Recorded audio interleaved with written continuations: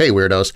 Before we begin with this episode of Weird Darkness, I just wanted to apologize for having so many archive episodes the last few days. I've not been feeling all that well, but I didn't want to leave you hanging, so I've been posting the archives so at least you have something to listen to, and they're from a couple of years back, so most of you haven't heard them anyway. And I'm going to do that again this time around. Still not feeling all that well today, but hopefully I will be up and around tomorrow. In the meantime, I was able over the weekend in spits and spurts to work on the new website for Weird Darkness, and it is finally live. If you want to check it out, just go to WeirdDarkness.com. Okay, enough of the announcements. Let's get on with the show. Hey Weirdos! So the folks at MyPillow, they said, "Hey Darren, can you try out a MyPillow and let us know what you think?" Well, I was skeptical. I mean, it's a pillow, right? But, well, what did I have to lose? So, Here's an honest question. How are you supposed to know what to do with your money? Very few of us are exposed to meaningful advice on how to manage our finances. Even fewer have the means to get professional financial guidance. Betterment is a platform that was built to do something radical, to give accessible financial advice that puts you first. If you're like most Americans, your money is probably sitting in a savings account, likely earning you next to nothing. Maybe you have an investment account that you're not really sure what to do with. Betterment can help you make sense of what to do with your money. Investing involves risk, but you don't have to know the ins and the outs of the stock market to start investing for your future. Betterment's technology will put your money to work choosing the stocks and strategies that are right for you, because we know you have other things to do. Betterment's platform can even provide guidance on what financial goals make sense for you. Give your money a new home with Betterment, peace of mind included. Download the Betterment app today. That's BETTERMENT, for the betterment of you. I'll tell you what I lost. I lost interrupted sleep. Yeah, no more folding the pillow in half, no more flat, lifeless pillows, no more using two pillows to get comfortable, which I've been doing for years. This really changed the way I sleep for the better, so I'm letting you know. You need MyPillow. Well, not my pillow, but you need a MyPillow of your own. Why? Well, it stays cool all night long, so you're not waking up at 3 a.m. to flip to the cool side of the pillow. That was always so annoying to me. It also keeps its shape. You're not reshaping your pillow in the middle of the night. It also comes with a 60-day money-back guarantee, so if you do try it and you decide it's just not for you, no big deal. You can return it. Now, if you do decide to keep it, check this out. It comes with a 10-year warranty. A 10-year warranty! Tell me your pillow has a 10-year warranty. I don't think it does, but MyPillow does. And you can toss it right into your washer and dryer, and it's like brand new again. Try doing that with your current pillow and see what happens. These are just a few of the reasons I really am loving MyPillow. And right now, as a special welcome to the podcast and a special deal for you, my weirdo family, you can get 2 premium pillows. Those are the good ones. 2 premium MyPillows for one low price. Just go to MyPillow.com and enter the promo code WEIRD. That's MyPillow.com and then use the promo code WEIRD. Or you can call 800-945-7192. That's 800-945-7192 or visit MyPillow.com. Either way, just be sure to use that promo code WEIRD.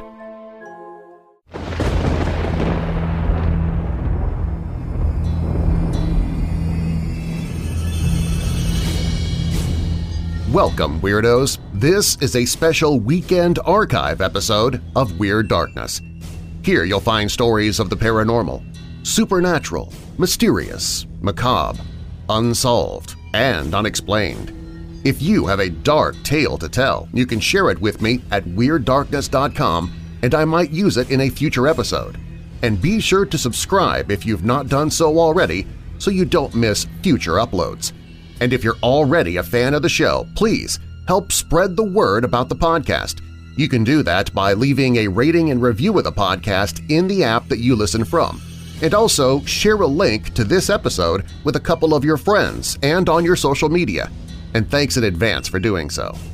Now, bolt your doors, lock your windows, turn off your lights, and come with me into the weekend archives of Weird Darkness.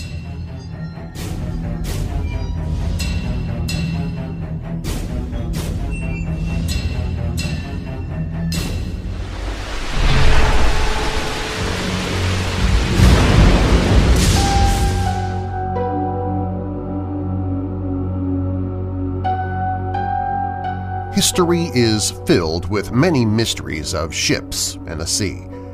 But of all of the ships in history, none has a more haunting reputation than the infamous Mary Celeste, a vessel from which the entire crew inexplicably vanished and was never seen again. Discovered floundering in the waters of the North Atlantic in December 1872, the ship soon became an enigma, a much-talked-about puzzle that still intrigues historians and sailors well over a century later.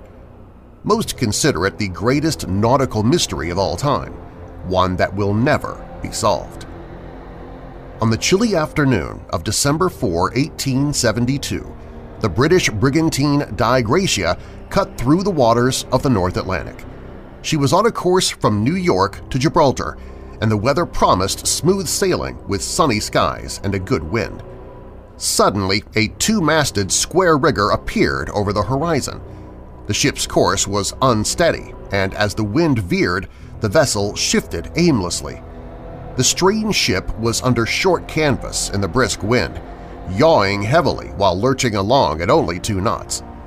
2 of her sails were missing, and the lower foretopsail hung slackly at the corners. The captain of the Dei Gratia, David Reed Morehouse, could see no one at the helm. He ran up a signal, but there was no reply. Captain Morehouse, along with his first mate, Oliver Duveau, raised their telescopes for a look. He recognized the ship as the Mary Celeste, but could see no one on board. Morehouse was stunned. He knew the captain of this ship, Benjamin Spooner Briggs, and in fact had a passing friendship with him. The 2 men had dined together less than a month before when their ships had been loading cargo at neighboring piers in New York. The Mary Celeste had set sail for Genoa, Italy on November 5, 8 days before the Dei Gratia had left port. Duveau pointed out that there had seemed to be no distress signal. As the 2 ships approached within hailing range, Captain Morehouse broke out his speaking trumpet. "Celeste ahoy!" he called out. "Can you hear me?" There was no reply from the other ship, only the creaking and flapping of plank and canvas. Morehouse called again, but nothing stirred on the ship. The captain could see that the Mary Celeste was on a starboard tack, but the jibsail was set to port. To the experienced seaman, he knew this meant only one thing. The ship was out of control, and the crew was either incapacitated or dead. He ordered his first mate to take 2 men with him and board the ship. "Find out what's amiss," he instructed Duveau. A boat was lowered, and the first mate and the 2 crewmen cast off toward the silent ship. The dinghy was tied up to the Mary Celeste, and the 3 men climbed aboard. What they found has remained a mystery ever since. The deck was empty. No crew member came forward to meet them. They shouted, but no one answered. The wheel stood unattended, spinning idly as the waves slapped at the rudder. The only sound was the groan of wood and rope. The silence was uncanny. They searched the ship from stem to stern, but there was no one on board. The vessel was absolutely deserted. But if the crew had abandoned her, they had left everything behind. The hull, masts, and remaining sails of the Mary Celeste were all sound. The cargo, which consisted of 1,701 barrels of industrial alcohol, was all intact, except for 1 barrel which had been opened. There was a 6-month supply of food and water. Sea chests and clothing lay dry and undisturbed. In the galley, a meal was being prepared and still hung over a dead fire. The bed was unmade in the captain's quarters, and the table had been set for breakfast and then abandoned. There was porridge on one of the plates and the remains of eggs on another. Next to one plate was an open bottle of cough medicine with its cork and spoon lying beside it. In the deck cabins, the skylight stood wide open and rain and seawater had soaked the bedding and clothing, forming large pools on the floor. The ship itself was seaworthy, and most things were in their proper place. It looked as though the entire crew had suddenly winked out of existence. Whatever had occurred, the searchers realized had taken place a short time before. None of the food had rotted, and none of the metal surfaces had rusted in the sea air. Everything on the ship, including money and valuables, was intact. The only things that seemed to be missing were the ship's chronometer and the lifeboat. Duveau knew that the Mary Celeste had carried a boat lashed to the main hatch, and now that spot was empty. A piece of railing parallel to it had been removed, apparently in order to launch the craft. The crew, it seemed, had managed to leave the ship in a single lifeboat, and they must have done so in a feverish hurry. Not only had they left behind their personal belongings, including their pipes and tobacco, which most sailors did not abandon unless in fear of death, but the ship had a disturbed look about it that suggested possible violence. Rope and canvas was scattered about on the deck. The ship's compass had been smashed to pieces. In one cabin, they found a cutlass that was smeared with what could have been blood. They found similar stains on the starboard deck rail, near a cut that looked as though it had been made with an axe. On each side of the bow were strips of wood that had been cut from the deck. The strips were 6 feet long, but why had they been cut was anyone's guess. The windows in the captain's cabin had been boarded up with canvas and heavy planks. Had the crew abandoned ship in fear of an attack or some other calamity? If so, how had they escaped? It was unlikely that everyone on board could have fit into the single lifeboat. There had been a crew of 7 on the ship, along with 37-year-old Captain Briggs, his 30-year-old wife and first cousin, the former Sarah Elizabeth Cobb, and their 2-year-old daughter, Sophia Matilda. The Briggs' other child, 7-year-old Arthur, had been left at home with his grandmother so he could attend school.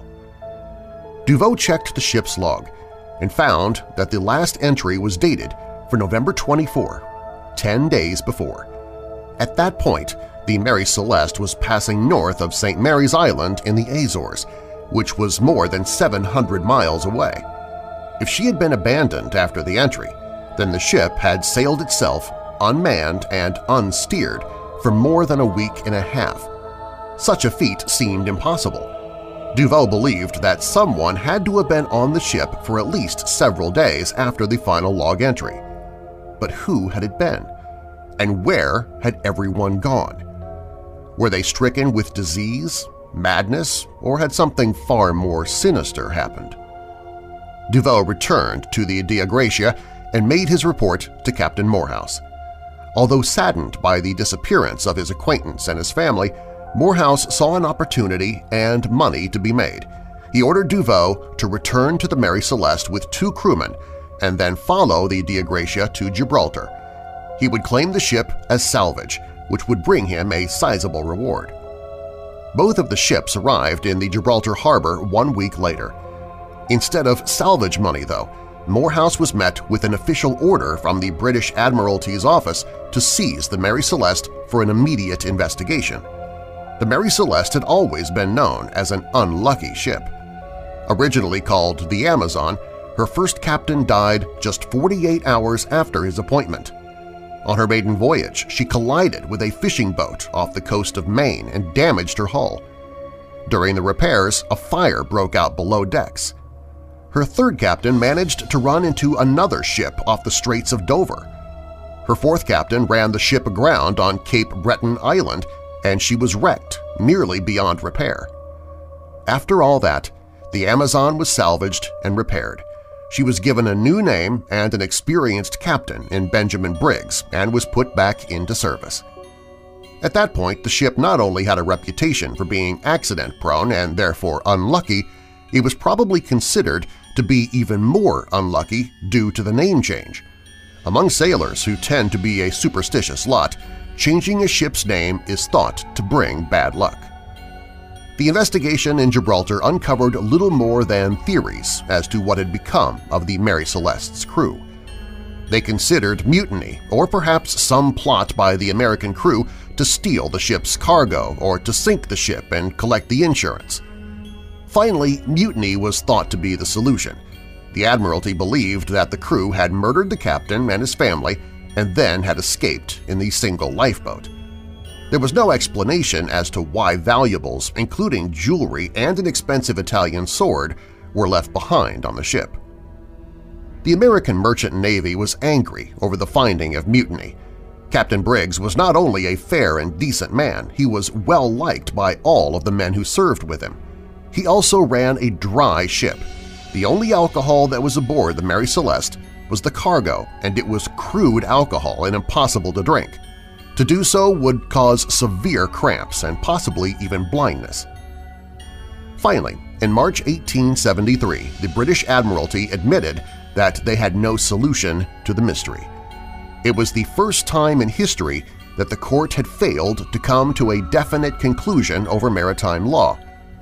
The owners of the Dea Gratia were awarded 1/5 of the value of the Mary Celeste as a salvage fee, and the ship was returned to her owner. He wasted no time in selling the cursed ship. Over the next decade, no new evidence was unearthed about the abandonment of the ship. No one from the crew was ever seen again, and finally interest in the story began to fade. However, in 1882, the strange story of the Mary Celeste took an unusual turn. A seemingly unrelated event occurred in England, in the small town of Southsea. This event was the moment that a newly licensed doctor named Arthur Conan Doyle put up a nameplate on the wall outside of his office, where he hoped to specialize in ophthalmology. Doyle would then spend days and weeks waiting for patience and prosperity, only to find neither one. Instead, he would discover a love of writing and would chase away the boredom of his lackluster medical practice by penning stories. Doyle would go on to become a prolific writer of mystery and horror novels, the creator of the legendary detective Sherlock Holmes, and an outspoken proponent of the spiritualist movement. In those days, however, he was simply a penniless doctor with a strange taste for strange tales. In the fall of 1882, he would pen one of these strange stories, and it would go on to not only create a sensation, but would also earn a unique place in history.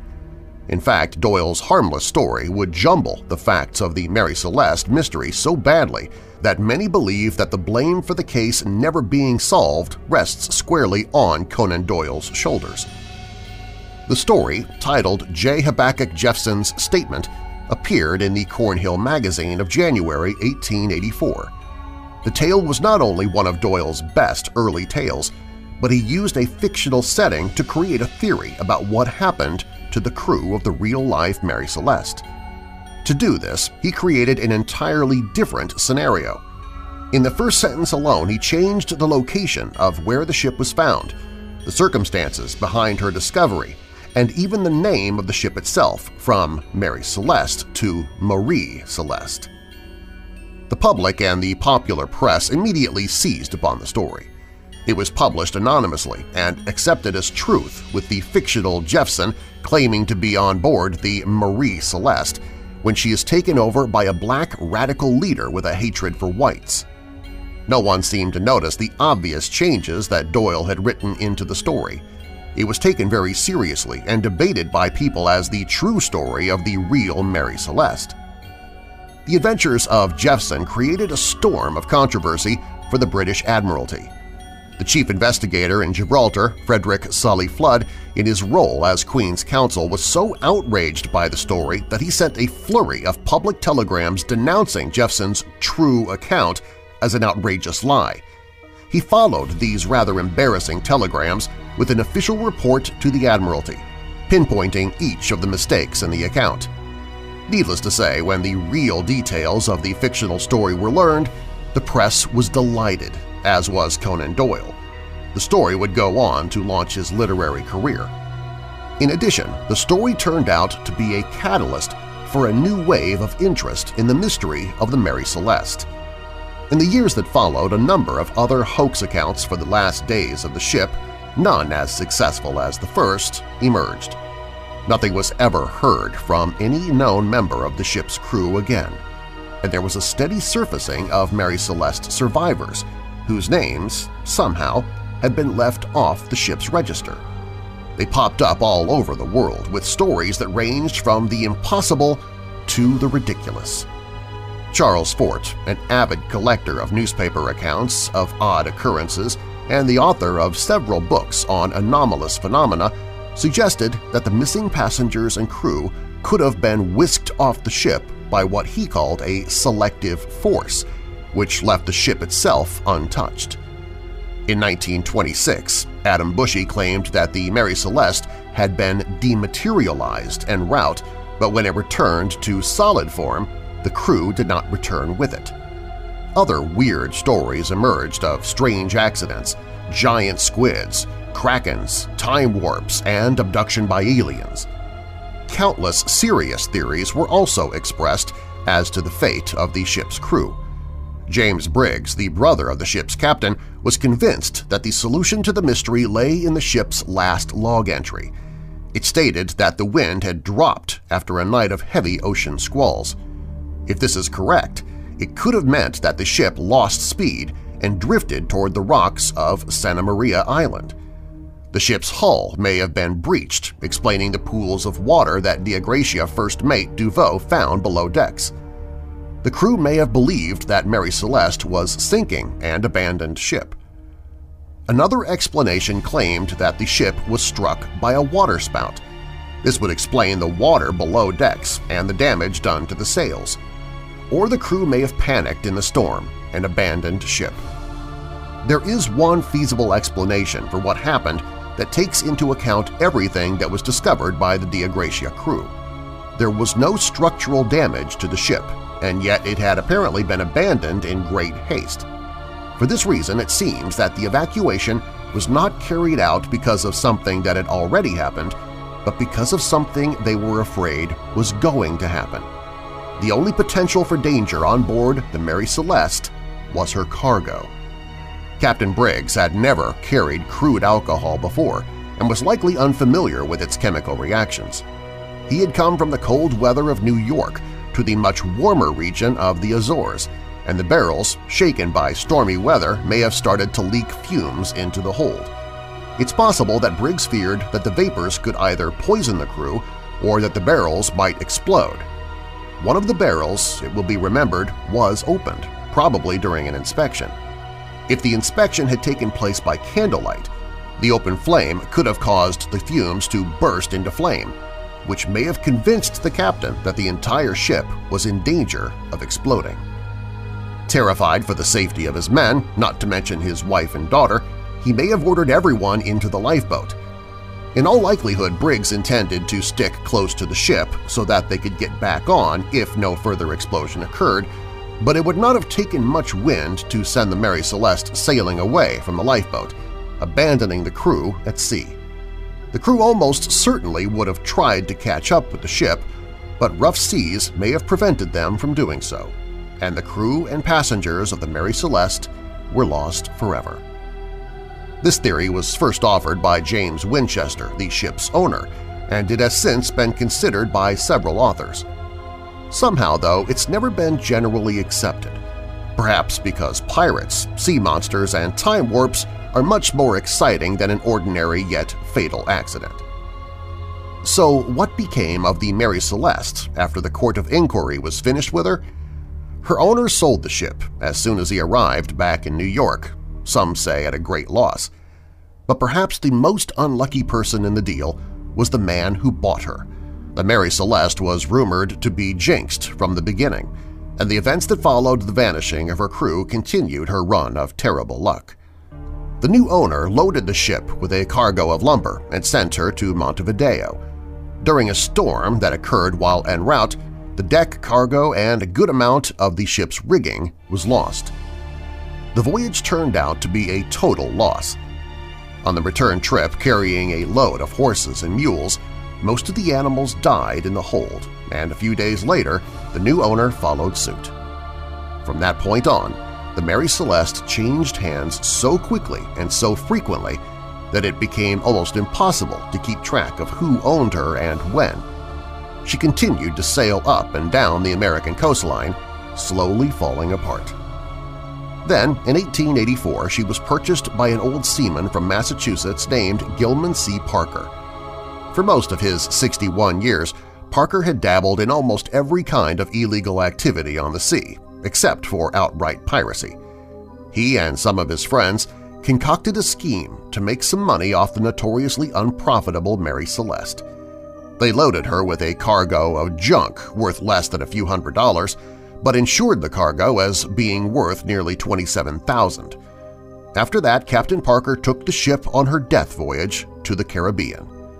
In Haiti's Gulf of Gonave is a coral reef called Rocheleau Bank, which had proven fatal to scores of ships over the years. Parker set a course for the reef, and the brigantine was grounded on the razor-like coral. With the waves crashing around her, the ship began to settle. There was no immediate danger, and the crew had plenty of time to row the cargo ashore. When everything worthwhile had been salvaged, Parker ordered kerosene poured onto the decks, and then he lit a torch. The Mary Celeste burst into flames. By evening, she was nothing but a charred skeleton. Back in Boston, Parker and his associates filed their insurance claim. The company was suspicious and dispatched detectives to question the crew. The sailors, who were not getting a share of the money, freely talked about what they had seen. Soon after, Parker and his partners were in federal court facing a charge of barratry, an act of gross misconduct committed by a master or crew of a vessel which damages the vessel or its cargo. In those days, this was a hanging offense. The jury was unable to reach a verdict, however, and Parker and the other conspirators were set free. They never collected their claim, and the notoriety of the case killed their reputations. 8 months later, Parker died in disrepute and poverty. One of his friends was confined to an insane asylum, and another committed suicide. Even after she was destroyed, the Mary Celeste, the most famous cursed ship in history, was still bringing bad luck to anyone connected to her.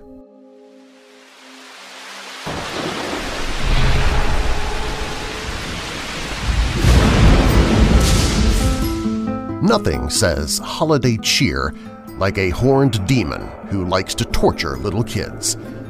December 5th, which is St. Nicholas Eve, is also known as Krampusnacht in some parts of Europe.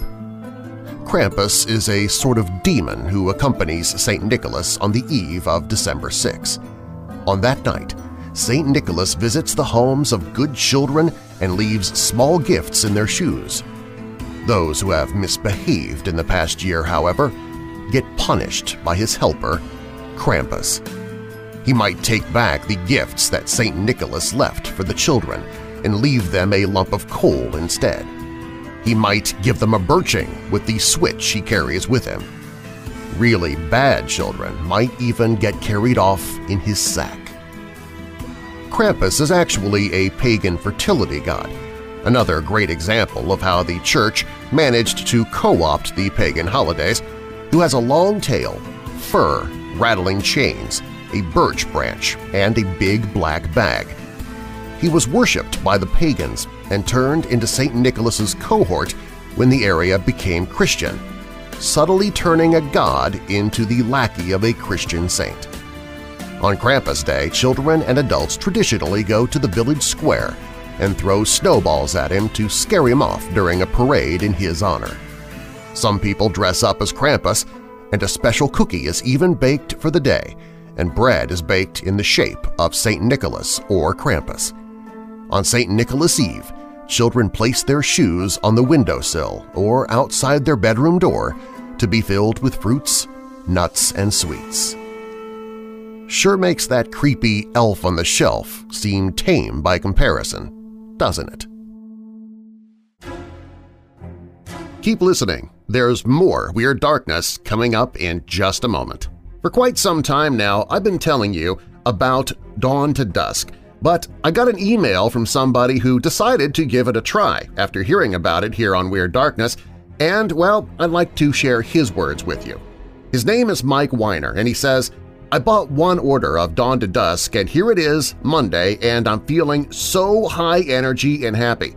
Now, to be fair, I had a very busy but really good weekend, and I've been taking one tablet of Dawn to Dusk each day for the last 3 days, so I thought it might be psychosomatic, but I wasn't thinking about the tablets.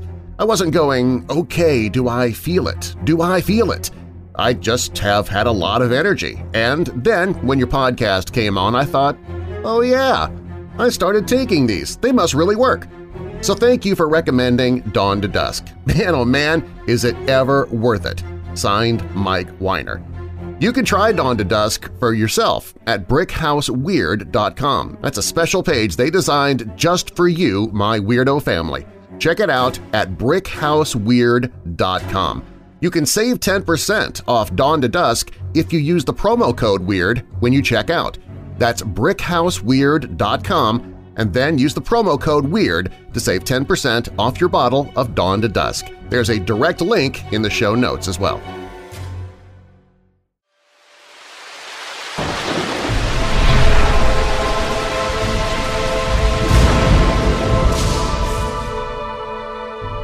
This is the story of a ghost hunting trip to the old abandoned Elgin Mental Hospital Cemetery.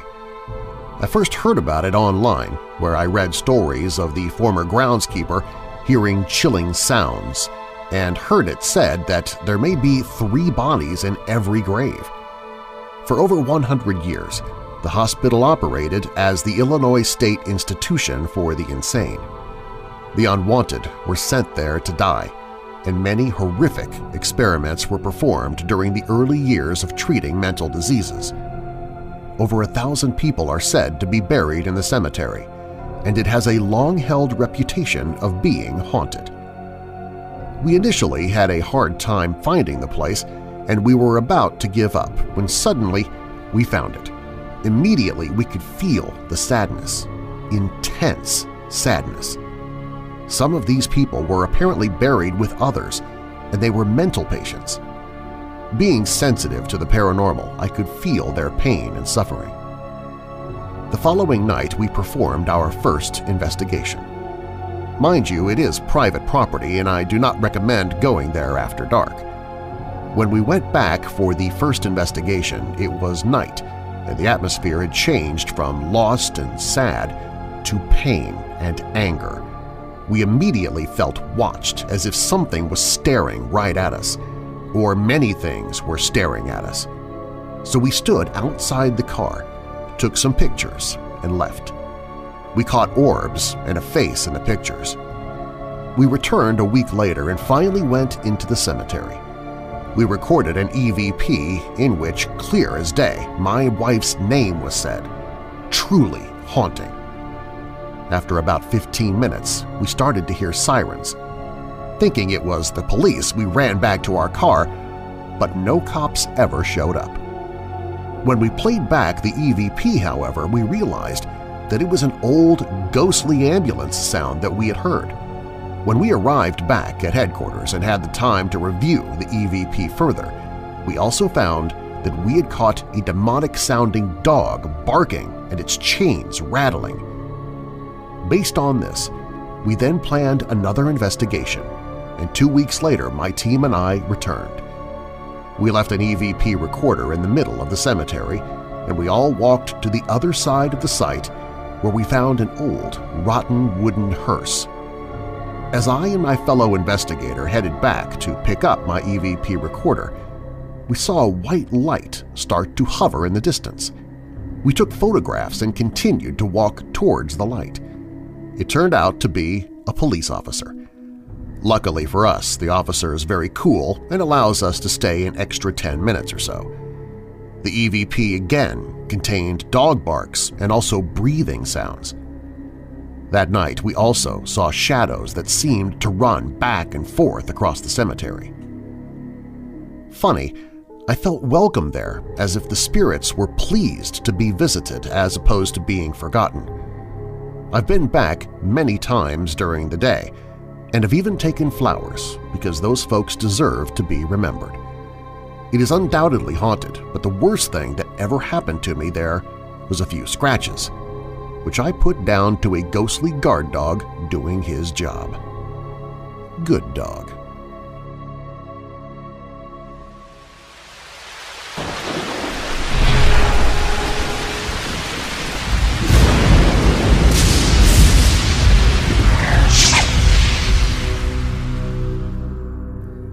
My apartment is a duplex that has the living room and the kitchen on the first floor, the 2 bedrooms on the second floor, and an internal staircase to go from the first to second floor.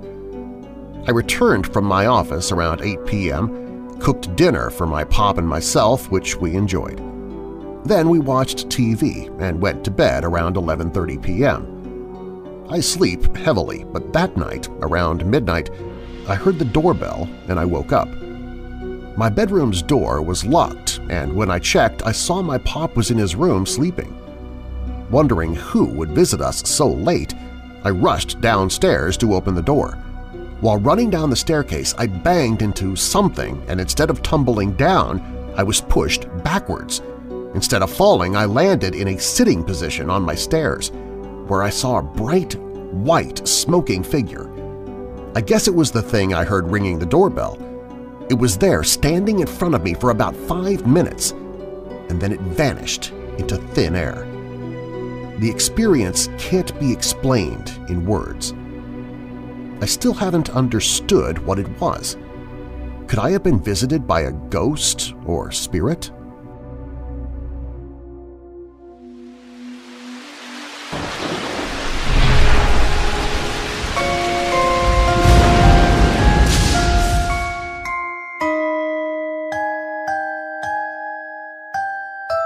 I've had trouble even putting this horrible event into words.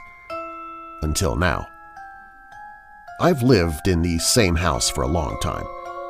From time to time, we hear someone walking upstairs, even when I know that no one is awake or even home. My dog barks at nothing, and I promise you that it isn't something the dog heard outside. No, it's whoever or whatever is in my house. Actually, there is more than one entity in my home. I've created a nickname for the one that I think is a younger spirit, maybe a teen. His name is Phil, or at least that's what I call him. He'll mess with my mom as she hears bangs and walking. I always tell her to ignore it and it'll stop, which it does. But as soon as you speak of him, or my mother freaks out, or I'm on my phone listening to things like Weird Darkness, the activity just skyrockets. Mostly I think he just messes with me. Recently, I was walking up the stairs and I heard my name called. It was right in my ear as if someone whispered to me. Another time I really did get freaked out as I had to use the bathroom so bad and he was so active that I really didn't want to move. I stayed in the same spot until I couldn't hold it anymore, and then I ran to the bathroom, did my business, and ran back to bed. Phil is also a prankster, and he moves things around. I've just started a new job and had been provided with an ID badge. For the life of me, I swear I put it down, went to wash up, and when I came back, it wasn't there. I searched for it for ages and eventually gave up. Later, when I came back, I find the ID badge sitting right on the bed. It's not the first time I've been pranked, and it won't be the last. The nice spirit really doesn't bother me, but whatever else is in my house, the dark man, I call him, the darker entity, that is what scares me. It scared me so badly that I blocked the experience out, until now.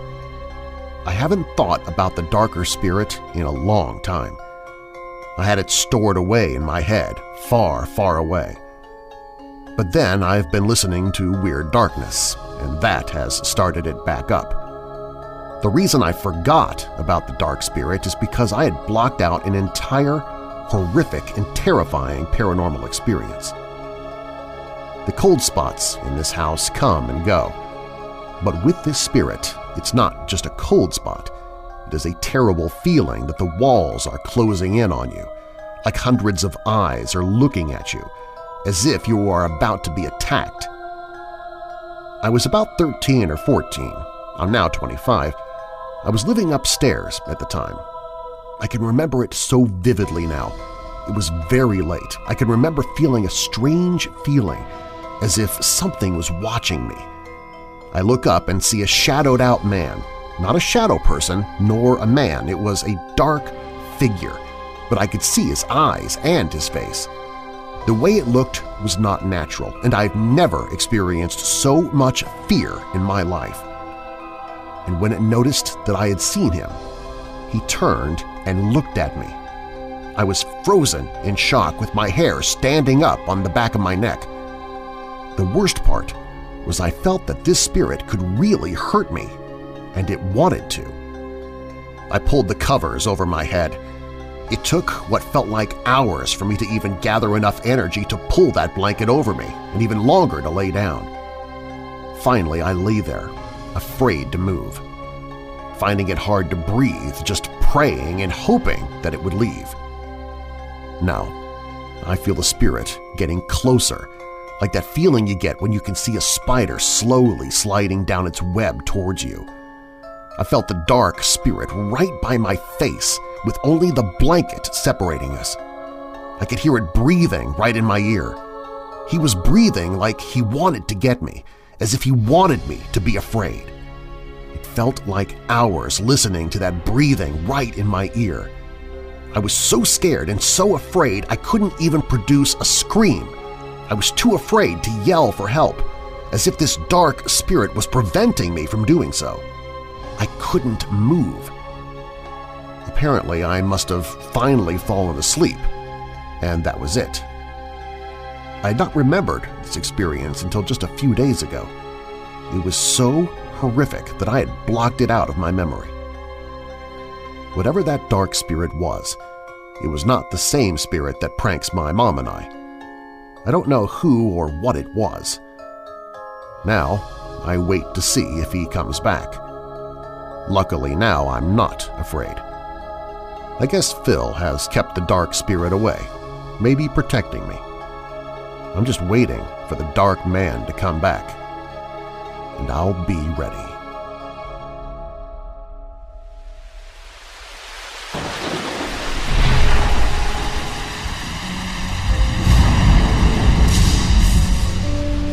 The ancient Ram Inn is a Grade II listed building and a former pub located in Watton-under-Edge, a market town within the Stroud district of Gloucestershire, England. It is believed to be one of the most haunted hotels in the country. This famous inn is owned by and the home to John Humphreys. It has been owned by many people since 1145 to present date. Many people lived here either as tenants or overnight guests. This inn was said to have also been owned by the local St. Mary's Church when first built. The paranormal phenomena reported to have manifested in the inn included spectral shadows, strange footsteps, inexplicable drops in temperature, mysterious tapping sounds, strange orbs of light floating around the inn after dark, furniture being moved around, and people being pushed to the ground by an unseen force. The owner, John Humphreys, even claims to have been a victim of an incubus assault. And the inn is said to have not one ghost, but several, including a phantom cavalier, a witch, a man, and a monk. There have also been sightings of a mysterious black cat. The fact that the inn was built on an ancient pagan burial ground may have something to do with all the ghostly activity that has occurred there over the years. What is particularly scary about the hauntings at the inn is the fact that most visitors feel the spirits are profoundly malevolent. The atmosphere has often been described as brooding, oppressive, and even evil. One room, called the Bishop's Room, has the most notorious reputation. One night, 2 men stayed there in the hope of witnessing some ghostly activity, and they had such a terrible night that they had to summon a vicar to exorcise them.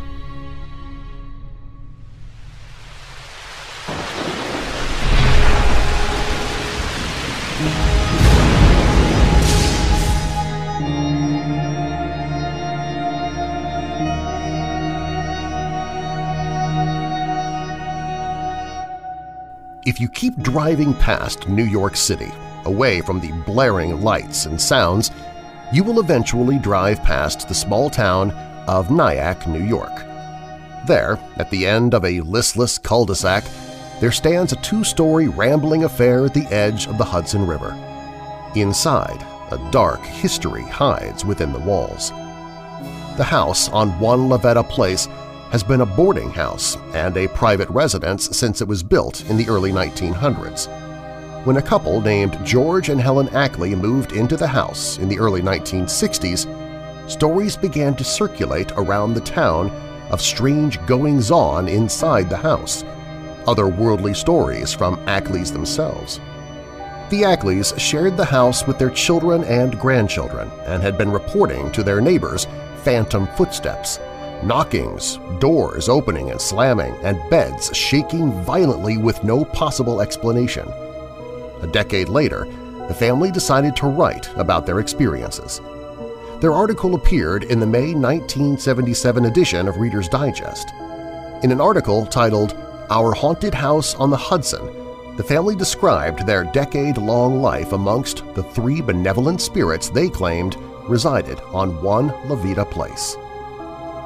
"He was sitting in midair, watching me paint the ceiling in the living room, rocking back and forth.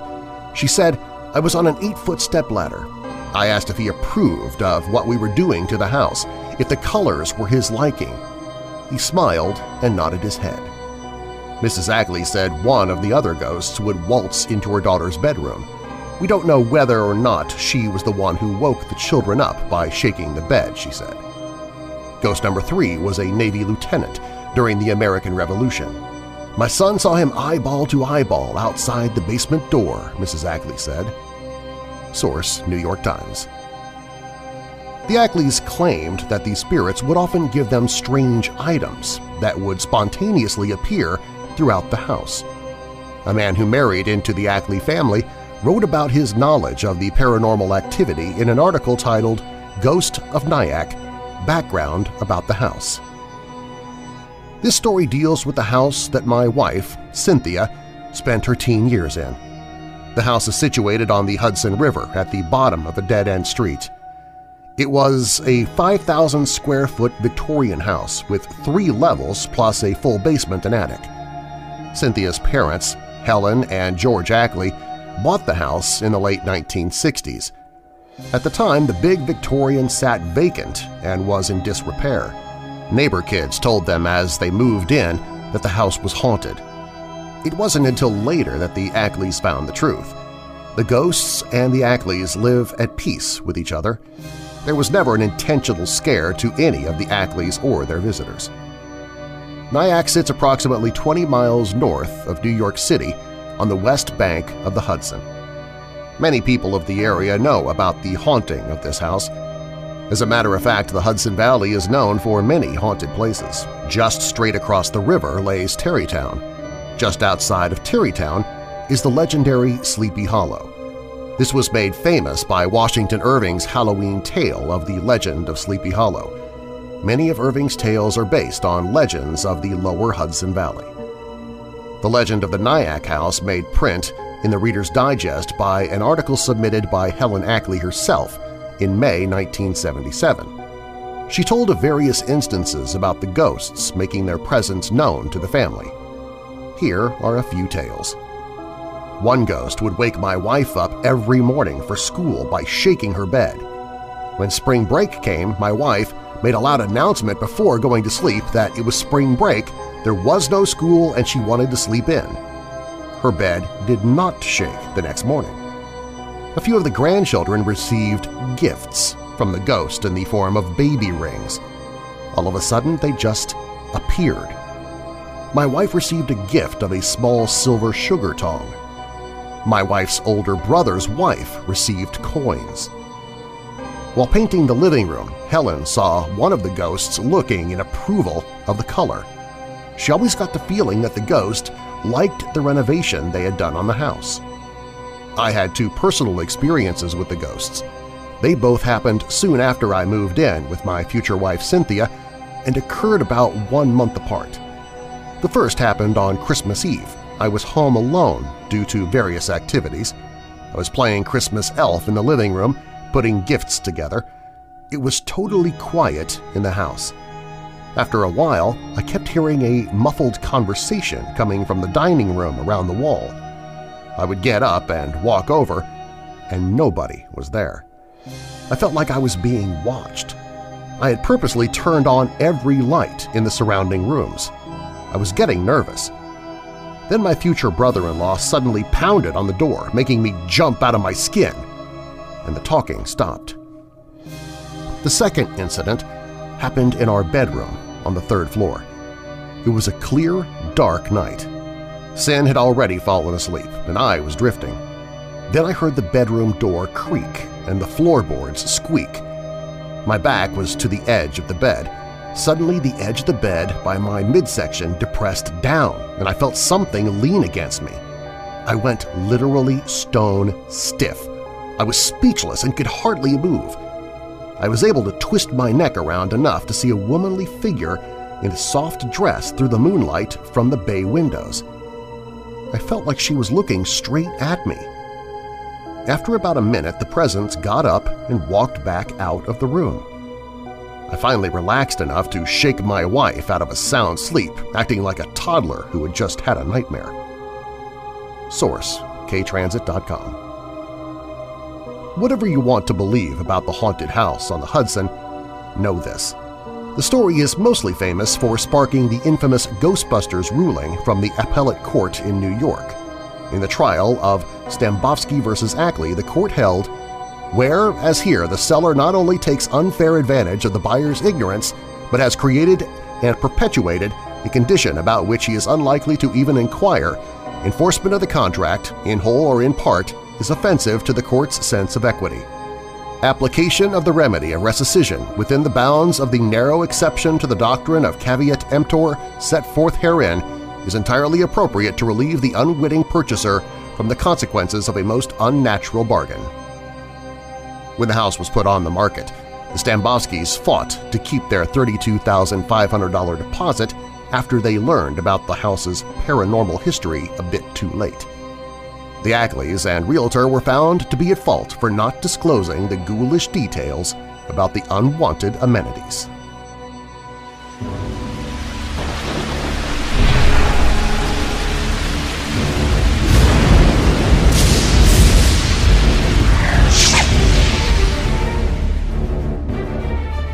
Built in 1840, the Sorrel Weed House in Savannah, Georgia is famous for its history and infamous for its ghosts. But is the legend surrounding the historic home true, or is it mere folklore?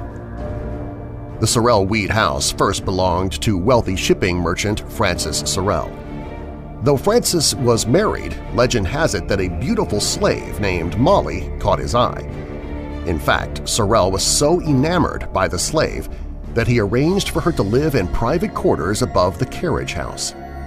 There the two romped until Sorrel's wife, Matilda, discovered the sordid affair. Devastated by her husband's betrayal, Matilda leaped from a second-story balcony and died in the courtyard below.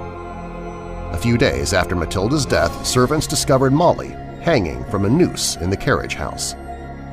Now the tragic women reportedly haunt the Sorrel Weed mansion. In 2005, the Ghost Hunters crew recorded an EVP which some believe is Sorrel's slave screaming in pain or pleasure. Here is a recording of that EVP.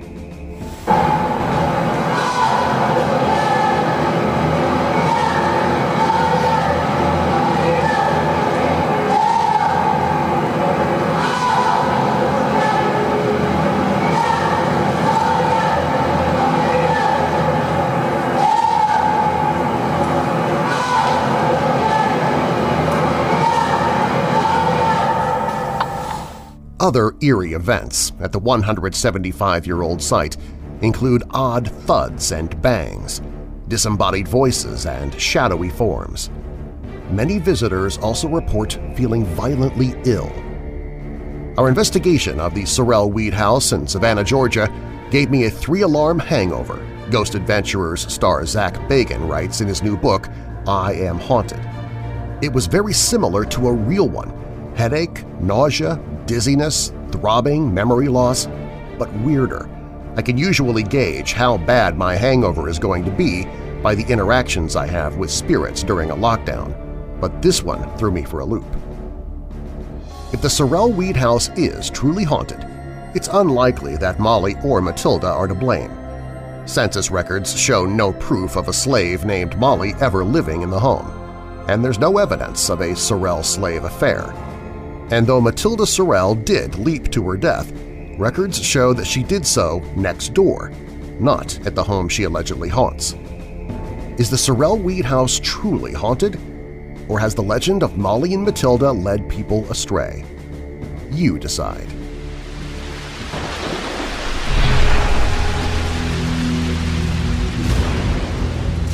Thanks for listening to this Weekend Archive episode of Weird Darkness. If you like what you hear and you want to hear even more, consider becoming a patron. I post patron-only content and bonus materials as well, including chapters of horror and paranormal books that I'm narrating into audiobooks as I record them. Become a patron by clicking the link in the show notes, or visit WeirdDarkness.com and click on Become a Patron. If you did like the episode, please share a link to this episode with a couple of your friends and leave a rating and review of the show in the podcast app that you're using right now. I might read your review here in the podcast. Stay up to date on everything I'm doing with my newsletter. It's the Marlar Sheet. It's free, and you can sign up for it right now at WeirdDarkness.com or look for the link in the show notes. Do you have a dark tale to tell? Share your story at WeirdDarkness.com and I might use it in a future episode. Find me on Twitter, Facebook, YouTube, and more. I've got links to all of my social media at the top of the page at WeirdDarkness.com. I'm your creator and host, Darren Marlar. Thanks for joining me for this special Weekend Archives episode of Weird Darkness.